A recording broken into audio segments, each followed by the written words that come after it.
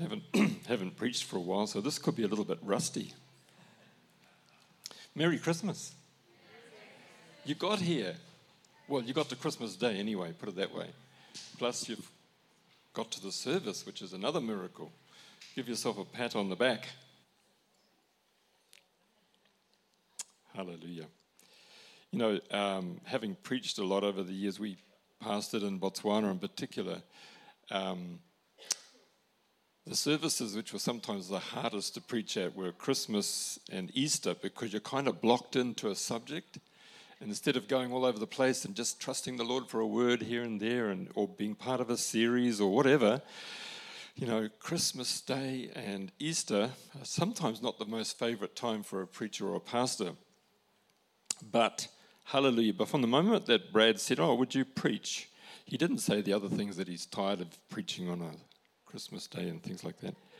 But I just thought, the thought came to my brain pretty well straight away, Emmanuel, God with us. And I've been playing around with the thought of that theme and some other thoughts.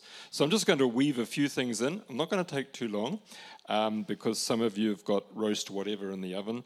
And it's Christmas Day, isn't it? It's Family Day. So praise God. It's exciting. So I'm taking this from Matthew in chapter 1. Verse 18, I'm going to read a fair bit of scripture which is self-descriptive this morning and then make a few comments here and there. But there is somewhere where I wanted to go. I just felt the Lord in the last day or so has just challenged me on it personally. And even this morning, guess what? I woke up at 4 o'clock. But it's been good. So it's just been nice just to walk around the lake this morning before the sun got up. And yeah, hallelujah. I haven't seen it yet myself. She wants to know what's in my stocking. I didn't go, I don't do that anymore. She wants to know if I went to my stocking and had a little look first. I might have when I was a little boy, but a bit different now. I'm looking forward to the grandies coming later for them looking in their stockings. That's the exciting part. So Matthew chapter 1, speaking about the birth of Jesus from verse 18, I'm just going to read a section here which leads into this thought of Emmanuel, which means God with us, and that's in verse 23. So this is how the birth of Jesus Christ came about. His mother, Mary, was pledged to be married to Joseph, but before they came together, she was found to be with child through the Holy Spirit. Maybe I could just go into that a little bit. It's in Luke, you'll find that a little bit more expanded about how the angel came to her and shared with her that she is to be, or she's going to have a baby born of the Holy Spirit, and she was very upright and honest in it. She mightn't have been, sorry, I don't want to embarrass you, Annabelle, but she probably wasn't much older than you. She's very young and just, but probably very upright in heart, probably pure, probably unknown, not of royal blood in the sense of the world's royal blood and so on. But she asked a couple of questions, how can this be since I'm a virgin? And the angel said, no, the Holy Spirit will come upon you, and that one which will be born in you will be the Son of God. And she said, let it be unto me as the handmaiden of the Lord, or let the will of God be done. And I want to come back to that thought of where we're going this morning a little bit later on. Because Joseph, her husband, was a righteous man and did not want to expose her to public disgrace, he had in mind to divorce her quietly. You can imagine how here he is, he's engaged to this young lady, and next thing, she's pregnant. You know, that's a tough one. I mean, I've tried to put myself in his situation, in his mind, what he went through and how he understood it. Now, of course, the angel did speak to him, as we will find out here, but that's a huge thing. Did he even understand how the Son of God was to come? I doubt it, not like that anyway. But after he had considered this is Joseph, an angel of the Lord appeared to him in a dream and said, Joseph, son of David, do not be afraid to take Mary home as your wife, because what is conceived her is from the Holy Spirit. She'll give birth to a son, and you'll give him the name Jesus, because he'll save his people from their sins. And all this took place to fulfill what the Lord had said through the prophet, it was Isaiah actually in chapter 7. The virgin will be with child and will give birth to a son, and they'll call him Emmanuel, which means God with us. That last little bit, which means God with us, is not in the original. Matthew brought that as an interpretation from there. Hallelujah. It's a huge, I've often enjoyed or meditated on this many times over the years, this thought of God with us. It's huge when you think of being a human being, and I don't know, it's just what way I was thinking, but just the way I think, that God would want to come and live with me. God would want to house himself in me. God would want to live with me. God would want to dwell with me. And it's a theme right through the scriptures from, I guess, from Adam and Eve. But throughout, in the Old Testament, we find that God wanted to dwell with the people of Israel as an example of his intent with man. That's why they had that tabernacle, and they carried it with them and then put it up, and the glory of God would come into it because he wanted to dwell in the midst of his people. God wants to dwell in and with us, totally 100% all the time. Now, our brains have trouble handling that. We don't always feel like we are worthy of it, or it's even happening at the moment, and so on. And we see this right through the scriptures in Revelation 21 and verse 3. Actually, if I can just go through there, which speaks of the end, obviously. Revelation 21 verse 3 says, "Now the dwelling of God is with men, and he will live with them, and they will be his people, and God himself will be with them and be their God." This is the end of time. This is at the end before we go into whatever's happening after that, the new heavens and the new earth.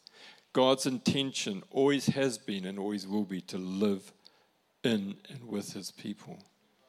Imagine that. The whole of the Godhead wants to live inside you and myself. That blows my mind. Colossians, if you have time to read it through, in Colossians chapter 1, chapter 2, it speaks of this, that the whole of the Godhead actually wants to dwell in me.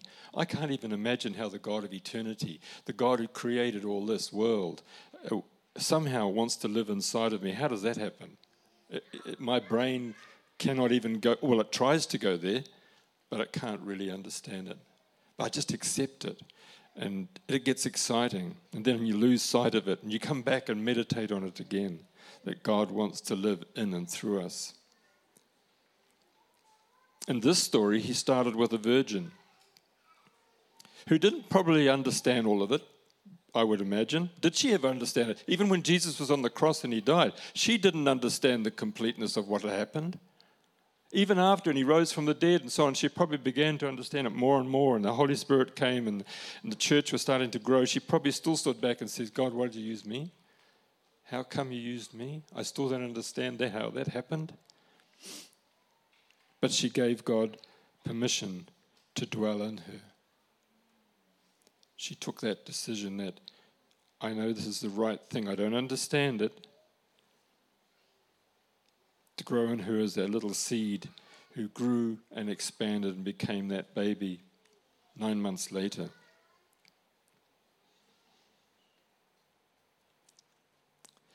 I mentioned Isaiah chapter 7, but I'll go to Isaiah chapter 9. And that's the one that speaks of, behold, here we go.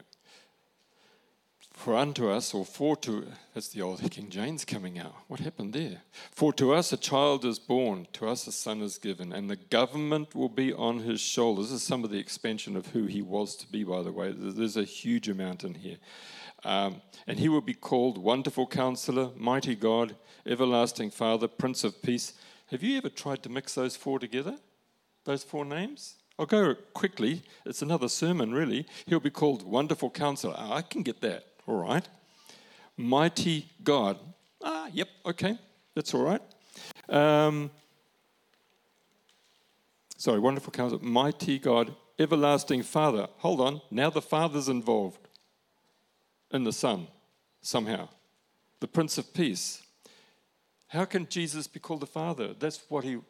This is the paradoxes. I praise God for the name of this church. There's so many paradoxes, aren't there, that we don't have answers for. We never will. Not properly. Not in these brains anyway. Well, my brain. You're different.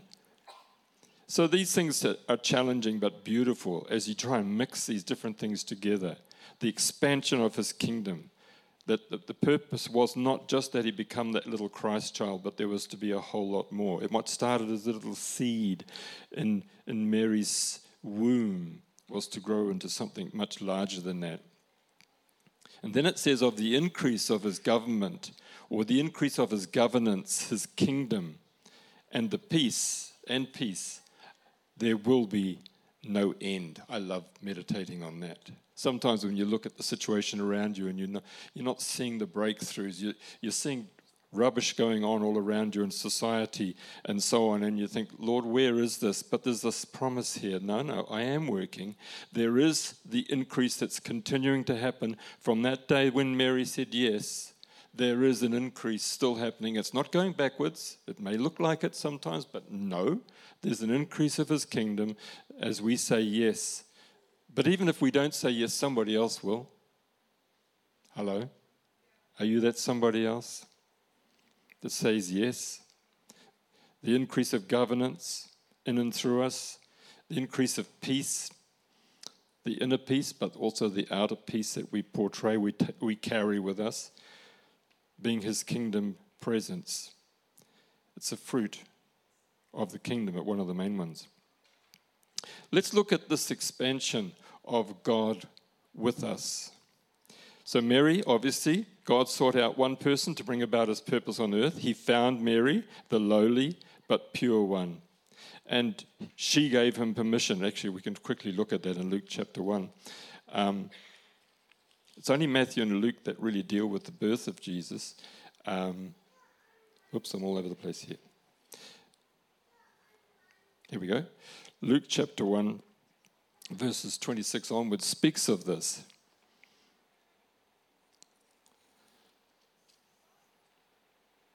In the 6th month, God sent an angel to Nazareth in the town of Galilee, to a virgin pledged to be married to a man named Joseph, a descendant of David, and the virgin's name was Mary. And the angel went to her and said, "Greetings, you are highly favored, the Lord is with you." I went ahead of myself before, didn't I? That's okay. You can hear it again. She was greatly troubled. So it's interesting, though, just listening to the way she processed this.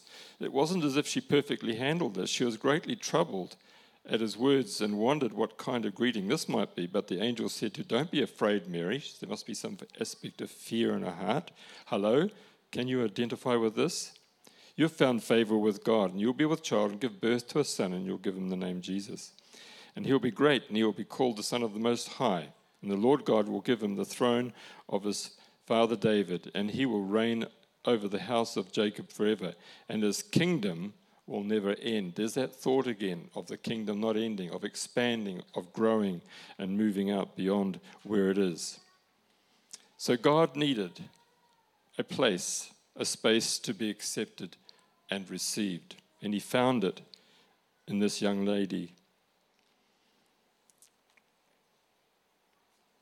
They went on to, from Nazareth down to Bethlehem, of course, and then found that because everybody else was there at that time, in that season, because of the census that was being taken, that there was no room for them in the inn.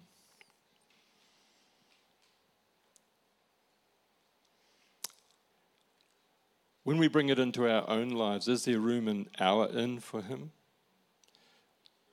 Is there even the stable of our lives? What do you like to call it? Our hearts? Even a little corner. When you think of what actually, the nativity scene looks all like light and beautiful, and we can't smell the animal smells, and they're actually rejected pretty well everywhere they went until they went to the inn, and they said, the inn owner said, there's the stable underneath, there's the kraal, or it's where the animals are kept. Just make space in the corner. That's all you've got. And that's where our Jesus was born. But he only needs that little crack, that little bit of a yes, that little space to begin. And that's what happened, first of all in Mary. Now, when it comes to his birth, he was born in this little place, rejected by the elite, rejected by man, so to speak. But in that place, he was brought forth in a very lowly place. There's no room in the inn. You would think that the royal Son of Heaven should have been born or accepted in royal surroundings.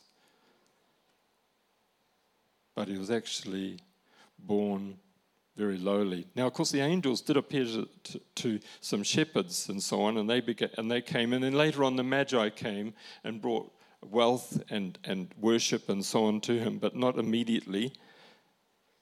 That came later. But there was no room, not even in the inn. But you can have a corner of the little stable downstairs under the inn. And that's all he needs to start with. A little corner, a little space in your heart, a little yes that might be very feeble, but that's all he needs to begin to grow his kingdom in your life and in mine. From the lowliest of small permissions, he grows his kingdom from there.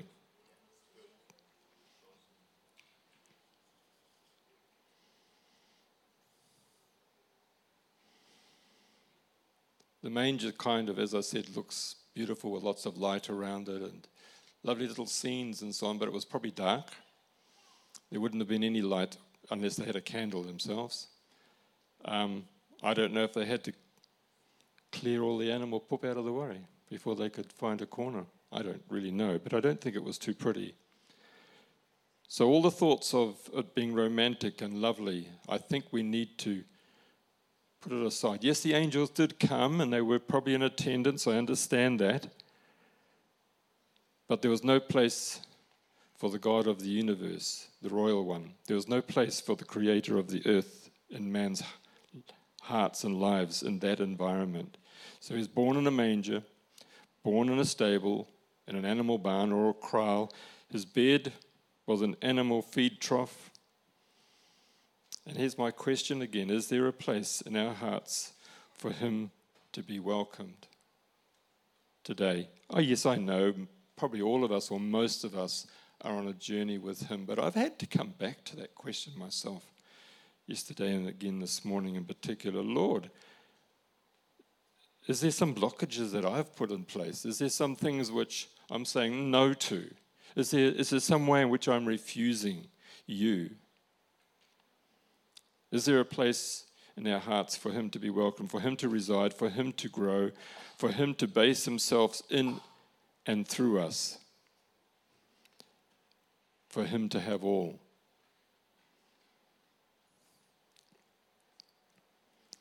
We may have given him a corner of our heart,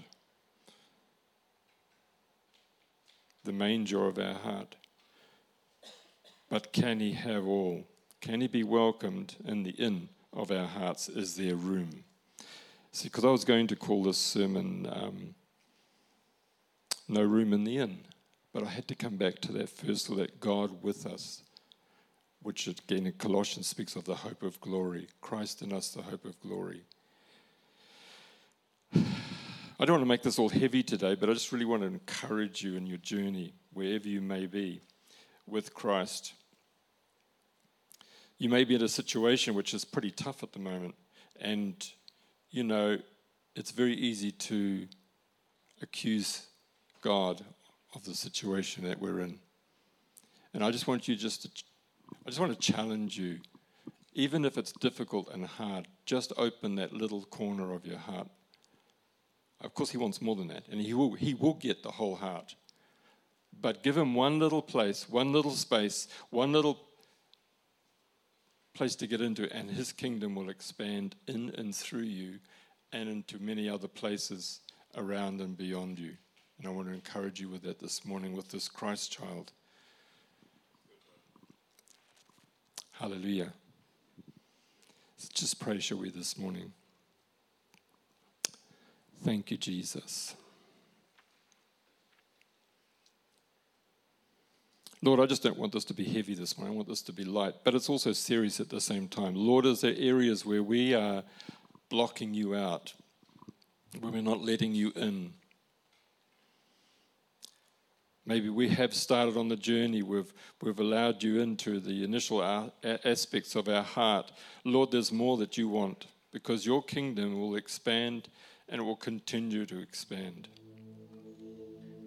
And we thank you today, Lord God, that that expansion will go on either with us or without us. But we want to be in the center of your will and your plan for us, Lord God. We want to be where you want us to be. We want to go forward, Lord. We don't want to be dragging our feet all the way through life, because you are intentional of bringing us to a place where it's open, where you work in and through our hearts, where we're healed, where we're a different people, whether it's us here, Lord, as part of this local ecclesia, this local church, Lord, or whether it's beyond that, Lord, because you want to use us out there, Lord God. There's so much more that you're going to do.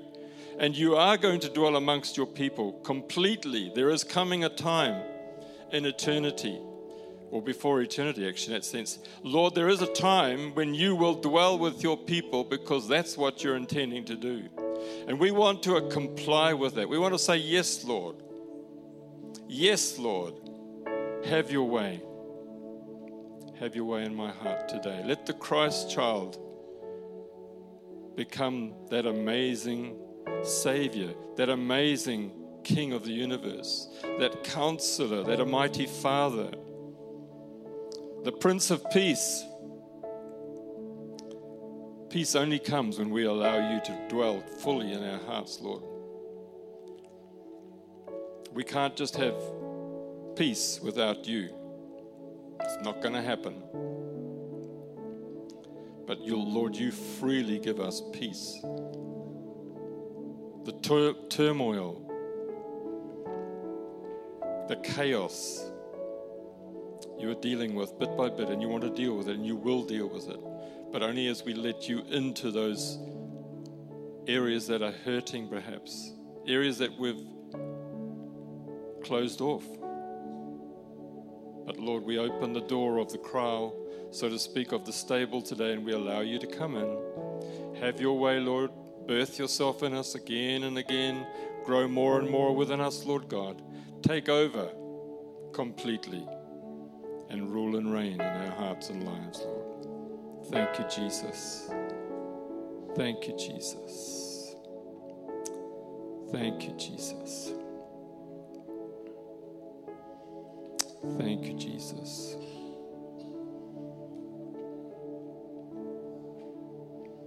We bless you today. We bless you today.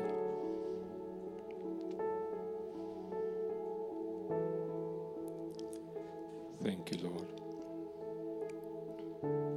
Hallelujah. Amen and amen.